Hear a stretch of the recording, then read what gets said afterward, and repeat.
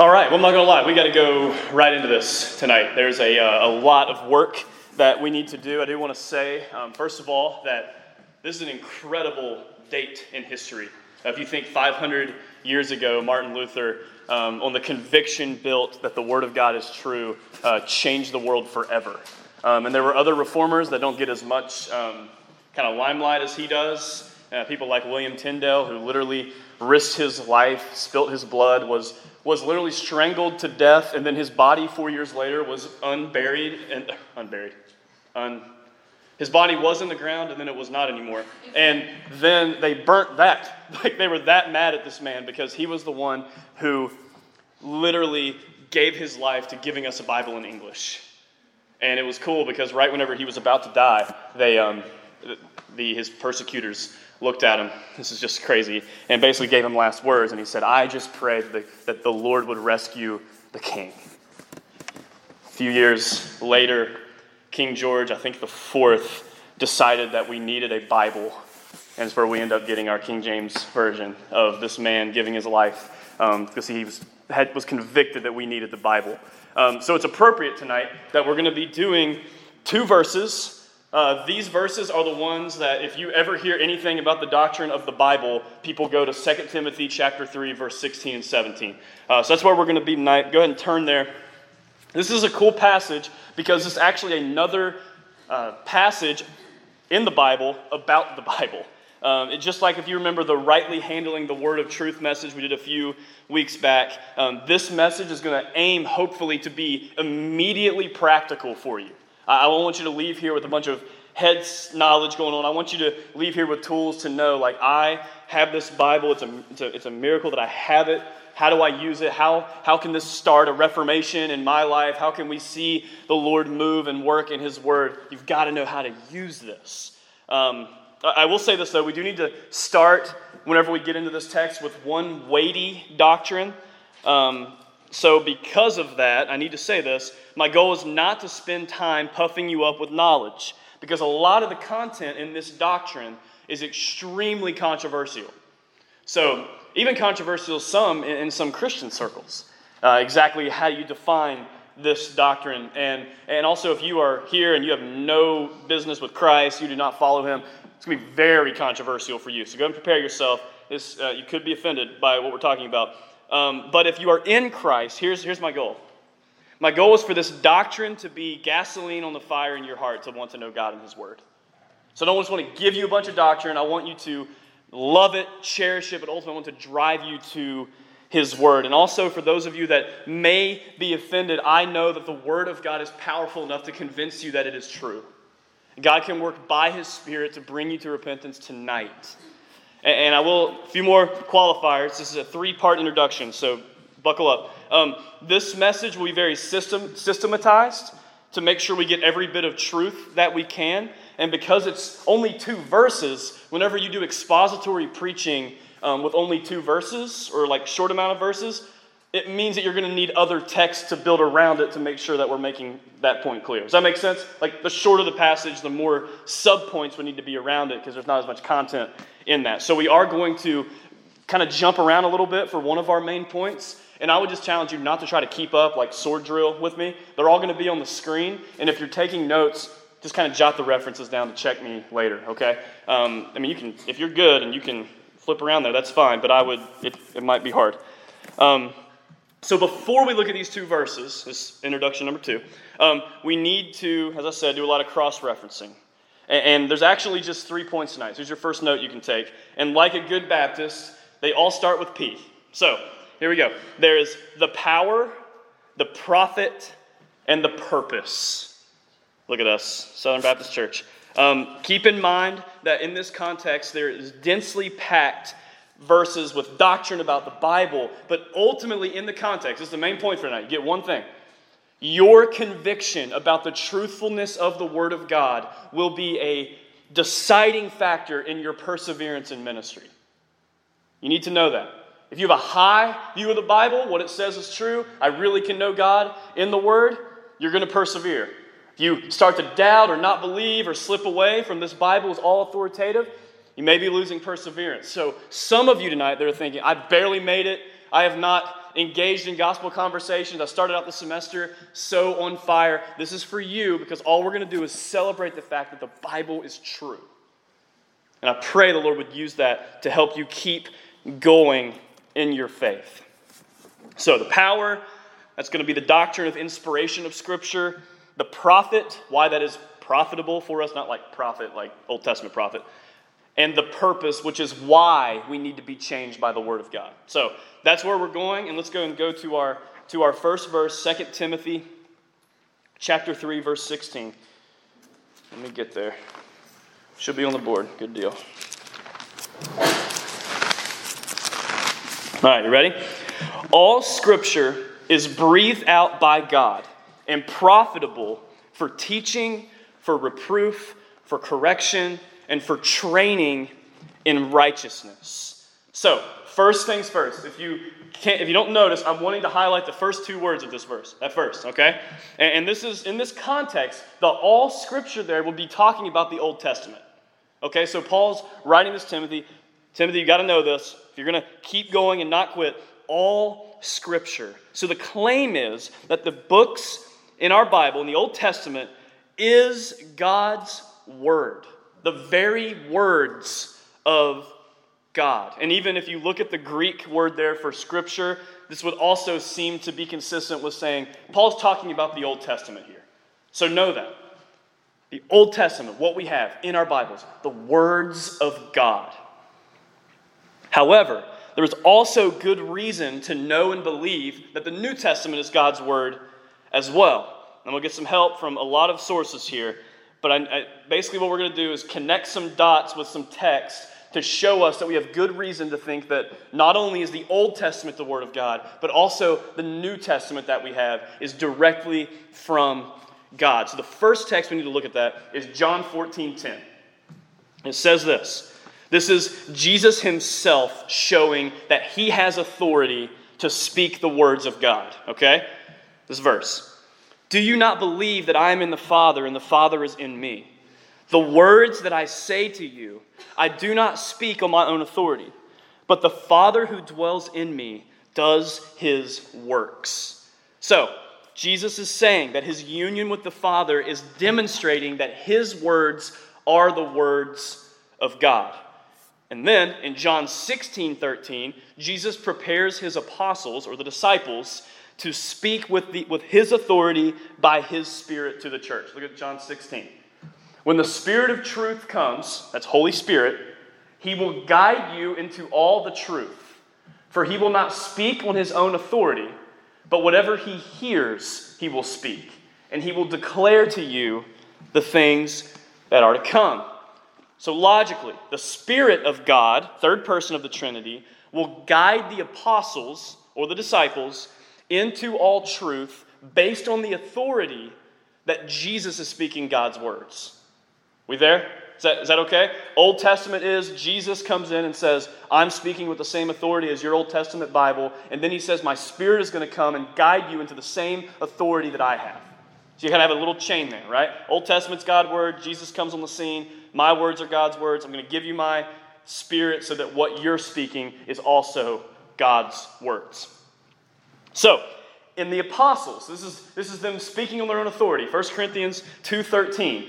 Paul writes this, and we impart this in words, look, not taught by human wisdom, but taught by the Spirit, interpreting spiritual truths to those who are spiritual.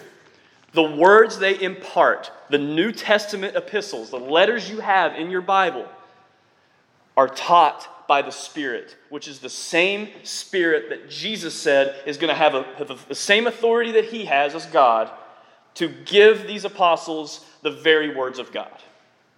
Okay?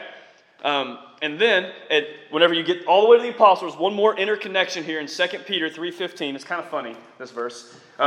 Peter's writing says, and count the patience of our Lord as salvation, just as our beloved brother Paul also wrote to you, according to the wisdom given him, as he does in all his letters when he speaks in them of these matters.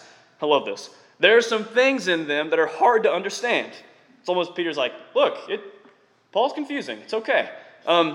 But there are things in the hard to understand which the ignorant and unstable twist to their own destruction. Here's the key. As they do the other scriptures. Do we have 16 up there?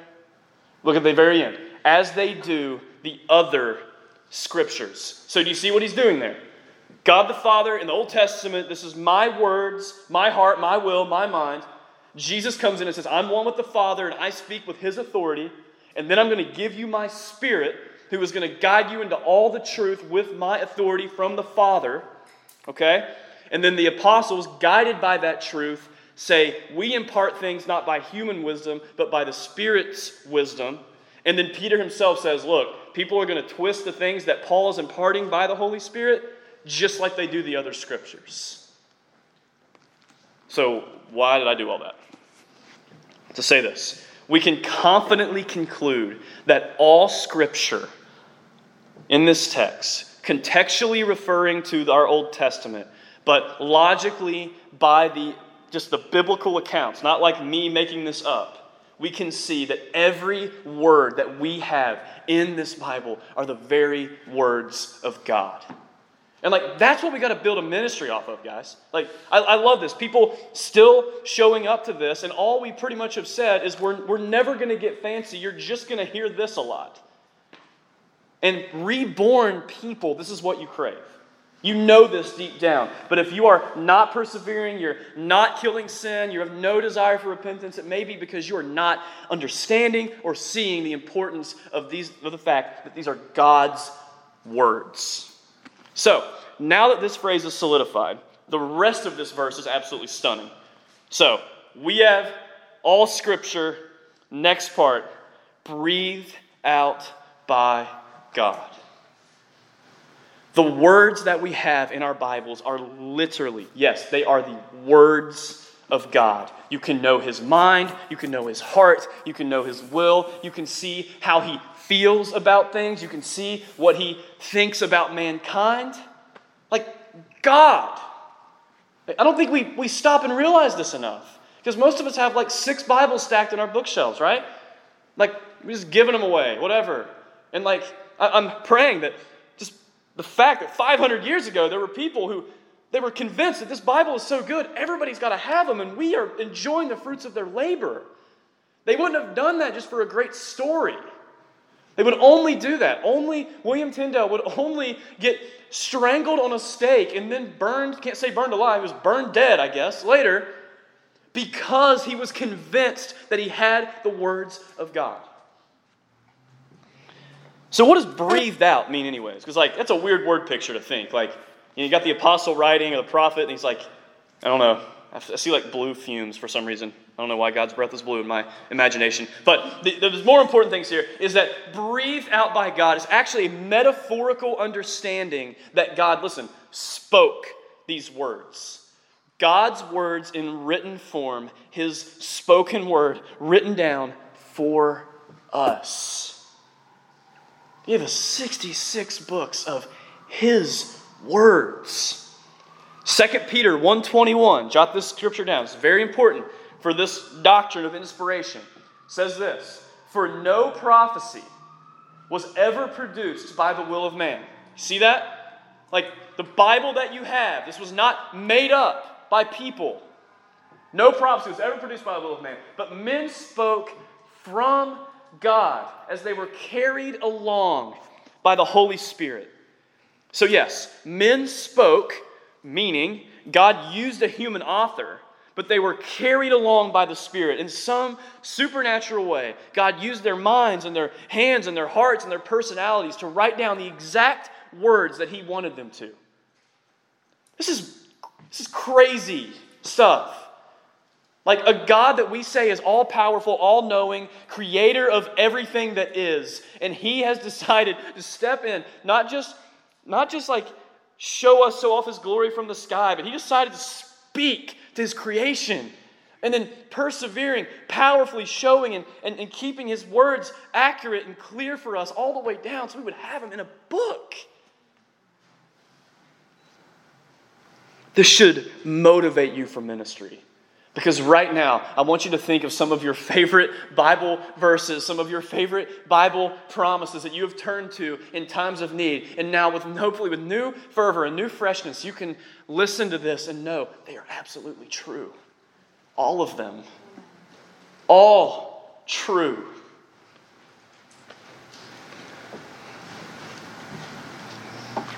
We should continue in the faith and ministry because we have the words of God in our Bibles.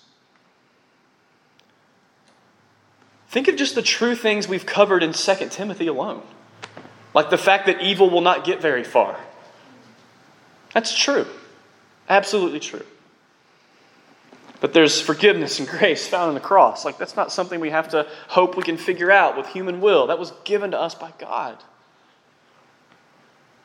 So, here's what the power of the Word of God means for us and for non-Christians. Because these words that we have are the words of God, I think it's worth stopping again. Please don't let that word become cliche. I know Christian things a lot of times become cliche and they don't mean anything to us anymore. Don't let that one. You have the Word of God. That means that the words you have in your Bible are completely authoritative on all matters pertaining to life and godliness. Which means when He speaks through His Word about an issue, you are the wrong one. He is not. Doesn't matter how you twist or how you want to justify. He's right. And also for non-Christians, this is really intriguing as well, because if this is authoritative and what God has to say about life and godliness and the gospel and His Son, if these are true, that means other religions are false. It means that other thought processes are wrong. It does. If Jesus says, I am the way, the truth, and the life, and then with all of this inner biblical confirmation that God's words are authoritative for everything in life, and that means this is worth listening to. If you're backsliding, like there's things that are said about people who won't repent of sin. These are true things. They are clear and meant to be understood. Yes, some things in the Bible are hard, but the Spirit of God promises to lead us into all truth. Just keep digging. And thirdly, how this matters for the power of the Word of God in our lives. Here's why it matters. First is that it's completely authoritative. Number two, it's clear, meant to be understood. Number three, they are completely necessary for living life as a created human. If God created humans and then spoke on all matters of life and godliness, what He has to say about everything is absolutely necessary for you living a Christian life. Three things. It's authoritative. It's clear. It's completely necessary. This kind of goes with the last one, but maybe we'll make number 4 here.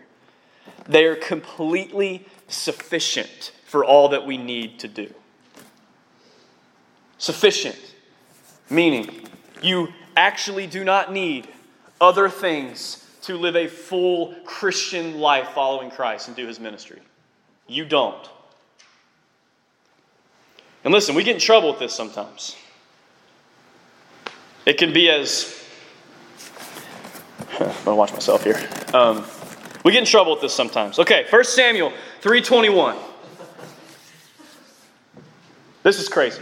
Look at this link here. All of this about the Word, right? I wish I could make the arrows stay there after I make them invisibly, but I can't. But look at this. 1 Samuel 3:21.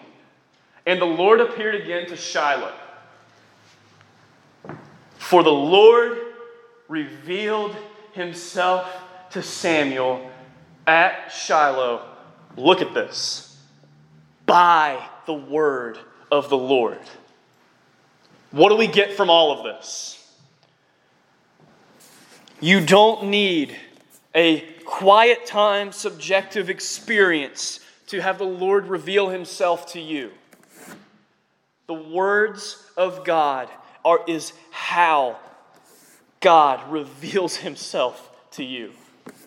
Yes, you can see fingerprints of His in creation. Yes, you can see reflections of His glory in friendships and good conversations, but you can see and behold the face of God in His Word. This is what we have. That's the power of the Word. Let's go back to the text. We have that up there? Good. All Scripture, so there we go. All Scripture is breathed out by God. And here's the profitable. So, this should probably go without saying, but we need to say this. The Word of God, creator of the universe, all-powerful, deciding to reveal truth to us, it's authoritative, sufficient, necessary, all these things, is good for you. Makes sense, right? Like, they actually are profitable. It is useful. It is helpful. It is worth listening to. Look at Paul in Romans 15:4. He even says this about the Old Testament. Part of me is kind of like, all right, I get it. Like, New Testament makes sense. That's profitable. But how does the Old Testament write? Look at Paul.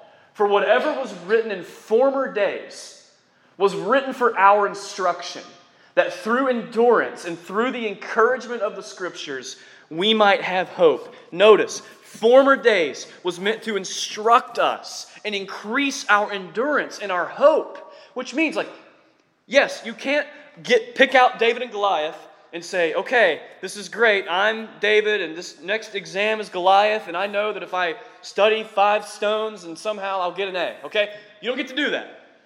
But these stories are for you and your instruction and for your endurance and your hope. Other places, Paul says this again in 1 Corinthians 10. It says, now these things happened to them, talking about the Israelites in the Old Testament, as an example. But they were written down for our instruction, on whom the end of the ages has come. Guys, is it clear? Is it clear that this Bible is for you? God did not have to give you this. Every history that He kept and inspired the authors to write down is meant for your endurance and your hope. All of their failures and successes, all of these stories written down, kept for us by God's power. Which means these stories are yours. They're tools in your hands. They're weapons. They're weapons against sin. This Bible that people have died for is profitable. So what's it profitable for? Back to our text. The first thing that it is profitable for is teaching. Now, if you want to take notes, this is a really good time to do that, because we're going to ask 4 questions of these 4 different applications that the Word of God has. Okay? So the first one is that it's powerful, it's profitable for teaching. So the question that teaching is what is right? And I have like a bunch of just cross references here. You don't have to. We're not going to exposit them all the way. I just want you to see this. Proverbs 4:11. I have taught you in the way of wisdom. I have led you in the paths of righteousness. So know this, that the Word of God, the wisdom that He has in the Scriptures, shows us what is right, shows us His standards. And you must understand that we don't get to go into our reading of Scripture with the applications already in our head. You guys know that? Like, you don't get to go into a text and think, I know what this is said, I've heard this before, I need to kind of use this to justify whatever. God's Word is profitable. It's good for, useful, helpful, for showing you what is right. Also, next application. So, for teaching, the next one is for reproof. So you see that. Profitable for teaching, for reproof. This answers the question this. What is not right? Okay? So if what is teaching is what is right, what is profitable for reproof, what is not right? And James 1:23-24 shows us this. Sorry for the bouncing around, guys, but I was convicted that if I was going to have subpoints about a Bible message, about the Bible's sufficiency, it made sense to not have my own points, right? Just let the Bible do it. So here's what is not right. Shows us this. James 1. For if anyone is a hearer of the word and not a doer, he is like a man who looks intently at his natural face in a mirror. For he looks at himself and goes away at once and forgets what he was like. So the Word of God shows us what is not right. It shows you sin. Remember, if God prohibits something, commands you not to do something, says this is sin. It is for your good and for your joy. So don't go in and think, God just has all these rules about everything.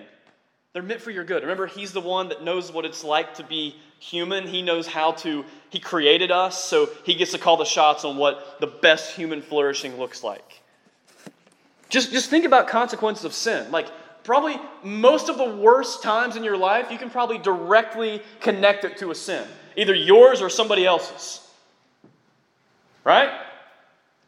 Like, God prohibits things for your joy and for His glory. The Word of God is profitable. All 66 books, profitable for what is not right. Just like a mirror, shows your failures. Use the commands of Christ to see if you're measuring up, and your answer is always going to be no. But the Word does that so you can repent. What is not right? For correction. Back to our text. So, all Scripture is breathed out by God. It's profitable. It's powerful. What is right, what is not right, and it's profitable for correction. Or, how do we become right? Proverbs 19:20 says, listen to advice and accept instruction. Some translations say correction. That you may gain wisdom in the future. Listen, godly living depends on our ability to accept being corrected. Means if you're going this way, and the Bible has things to say about the path you're going on, and by the Spirit He's working in you, and you are obedient to that, you are being corrected. That is good for you. And it may hurt, okay?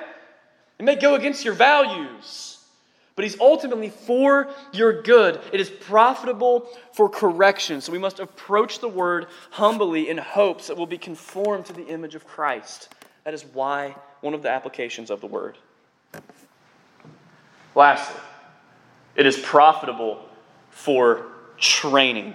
Or, another question if you're taking notes, how do we stay right? So, teaching what is right, reproof, what is not right, correction, how do we become right, training, how do we stay right? Makes sense? If you need those, we'll talk after I give you those. But Titus 2:11 and 12 shows us this. This is a great passage showing us how the Word of God is profitable for training. For the grace of God has appeared, bringing salvation for all people. Everybody amens that, right? Salvation for all people. But look at this. Same grace of God that saves you, training us to renounce ungodliness and worldly passions, to live self-controlled, upright, and godly lives in this present age. Notice that the grace that brought salvation is the grace that trains us to say no to sin. This is the way that biblical grace works. If the Word of God is going to be profitable for training, that means you have to see grace as not just a divine cover-up for your sin. You must see it as the power to say no to sin.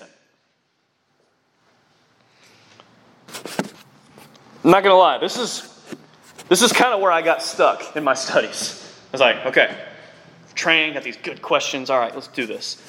And then I was left empty. I'm not going to lie. I was kind of like, man, you get up here, you yell a bunch, you make a Reformation reference, and you're probably doing okay. And then I just kind of got stuck. I was like, okay, so the Word of God is profitable, it's powerful, we know all these things. And then, you all can just leave here thinking, oh my gosh, what is right? Not doing that. What is not right? Definitely doing that. How do I become right? I've ignored that. And how do I stay right? I can't wait to mess up. And that's where I was, guys, to be honest. Like, I was stuck. And what I do when I'm stuck on lessons, I fret and I pace. And honestly, I start praying, which is what I should have done first, but I fret and pace first, and then I pray. And then it was just, in a fresh way, somehow it's like the Bible's authority and the Scripture and the Spirit. I don't know how He does it, okay? I don't want to debate that. But in some way, these next phrase jumped off the page to me. I want you to see this in the text. This should grab your heart. So in all of this, like, you don't know how to be right. You're doing wrong things. You're not going on the right path. You're ignoring correction. All of these things. And then it says, and for training in righteousness. And you're like, yeah, how'd you not see that? Okay, yeah, I know. It says in righteousness, and my immediate reading, when I was surface level reading, is I read it as a person who wanted to learn how to justify myself. Because I got to this text and I'm thinking, okay, all Scripture's breathed out. It's for me. It's profitable. All I have to do is follow these instructions. I got to stay away from the things that are reproved. I got to make the certain corrections. And I've got to keep training myself for godliness and just grip my teeth, pull myself up by my bootstraps, and just keep living for God. And then I was blown up by that word righteousness. The point of your teaching, correcting, reproving, and ultimately for training in this grace is so that you would be righteous, but it's not your righteousness. That was a big relief for me. So I'm thinking, man, all these questions that I can't answer, and all of a sudden I see that the point of the Word of God is not to keep showing me that I'm unrighteous. Yes, at first. But the point, ultimate story of the Word of God, if you don't just reduce it to little morals and just principles, you see that the point is to show us that the Word of God is a story that leads us to God's Son dying on the cross and giving you His righteousness. The point is that in this correcting and training and being worked by the Word, you end up righteous. And not because you get moral, but because you look like Jesus. Don't get all these applications and get bogged down. You've got to see the gospel in this. Don't think, how can I get better? See these and say, how can I rely on Christ more? Some of you could still be stuck in sin because all you've done is stare at reproofs and have never looked beyond that to the one who died for all the times you've messed up. The message of Christianity is not behave, it is behold. Jared Wilson, one of my favorite authors, said this. He said, talking to preachers, he says, listen, the best application that you can make, it's kind of what we're talking about here, applications. The best application that you can make in a sermon is the application of grace to a sinful heart. You must see that this righteousness that the Lord is using, His Word to work in His people, is a righteousness that is not ours naturally. It's only the supernatural righteousness of Christ being worked in our lives. When you see what is right, praise the Lord that Jesus lived a perfectly right life and gave that to you in His death and resurrection and now empowers you to live rightly. When you see what is wrong, praise the Lord that Jesus died for every single time you blow it and says to you, go and sin no more. And you no longer feel God's wrath against your sin. Instead, by the power of the Word, you feel God's wrath. You don't feel it on you in condemnation. You feel it against it in repentance. When you see how to become right, praise the Lord that He disciplines the ones that He loves. He didn't have to give us His Word to show us the way for our joy and His glory. And when you see how to stay right, remember to beg God for more faith, to see more of Jesus, so you can rely on Him. So, how do we connect all of these things to the perseverance in the ministry? That's where we got to get, right? That's the point. Here's the deal. And some of y'all know you're feeling this. Like, I've had conversations with you all. You all are worn out and done and confused and keep going back to the same sins. You don't understand. Why am I not being effective? Here's the deal. Every enemy that you have, Satan, the world, and your flesh, is working against you. They don't want you to stay focused and zealous for ministry. They want you to sin and back down and quit and give up. And I want you to know, when you approach the Word in devotion, when you hear the Word of God preached, let these applications of the Word of God unleash the freedom you have by the grace of God to keep going. See, the enemy is going to use what is not right and just use that to say, see, Christians don't do that. You must not be real or legit. But the Word says that you're being reproved for righteousness, and that righteousness is not yours. These words, these applications will call you to repentance, guard your heart from pride, give you promises to cherish, and ultimately remind you of your hope. And your knowledge and conviction about the truthfulness of the things that I'm saying about the Word of God are going to have a direct correlation to how you persevere in ministry.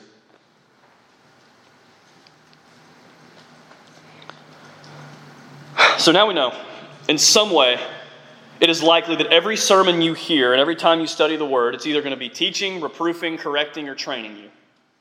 It's fair, right? It's going to be doing one of those things. arm yourselves with the purposes of those things. And this is the big application. Obey. Don't obey for righteousness. Obey because you've been given righteousness.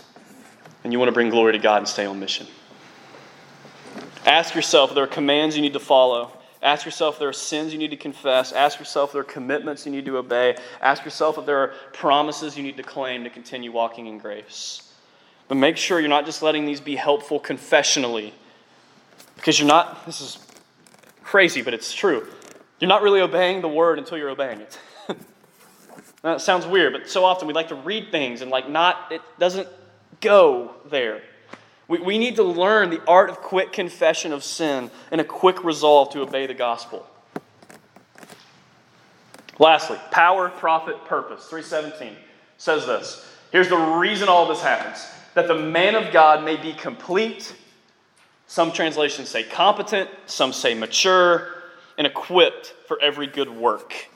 So the power of his righteousness in us leads us to the purpose of our Bible reading. Because the power leads to the prophet, and the prophet leads to the purpose. And it's two things. God, by his Spirit, is laboring to make you a man or woman of God that is complete and mature. And also to make you a man or woman of God that is equipped for every good work that you're going to encounter. It may be that being a complete or mature man or woman of God is to be equipped for every good work. But I can't help but see something incredible before I pray for you. The mission statement of this whole ministry is that we want to just equip you to abide in Christ and advance the gospel. That's it. We want to see you love Jesus, and we want to see you spread his name. Look at this. Abide, becoming mature and complete. Advance, equipped for every good work. I love that. That's why I preach the Bible. We must be complete and equipped to remain effective in ministry. And here's what it's going to involve before I pray. This is going to involve being convinced that the Word of God is power, knowing that these are the words of God, and that the Word of God is profitable, letting these words change your life so you can be ready for this purpose. Because if the Word is true in all that it says about God and us and everything, then we have reason to hope and to keep going. Let's pray. Father, we come to you right now overwhelmed by the sacrifices that some of your men and women of God made 500 some years ago so we could have this Bible. Father, thank you for not leaving us with these heavy burdens of application and not letting us see the gospel, knowing that this righteousness is a foreign righteousness. This is not coming from us. You gave this to us, and we only know about that because of your word. Father, as we get ready to just sing and explode in thankfulness and celebrating the righteousness that you have given us in these songs, I pray you would humble us, that you would reproof us, you would correct us, you would train us, you would teach us, you would make us people that are quick to confess and quick to obey. Father, by the power of your word, do a work here tonight. It's in your Son's name we pray. Amen.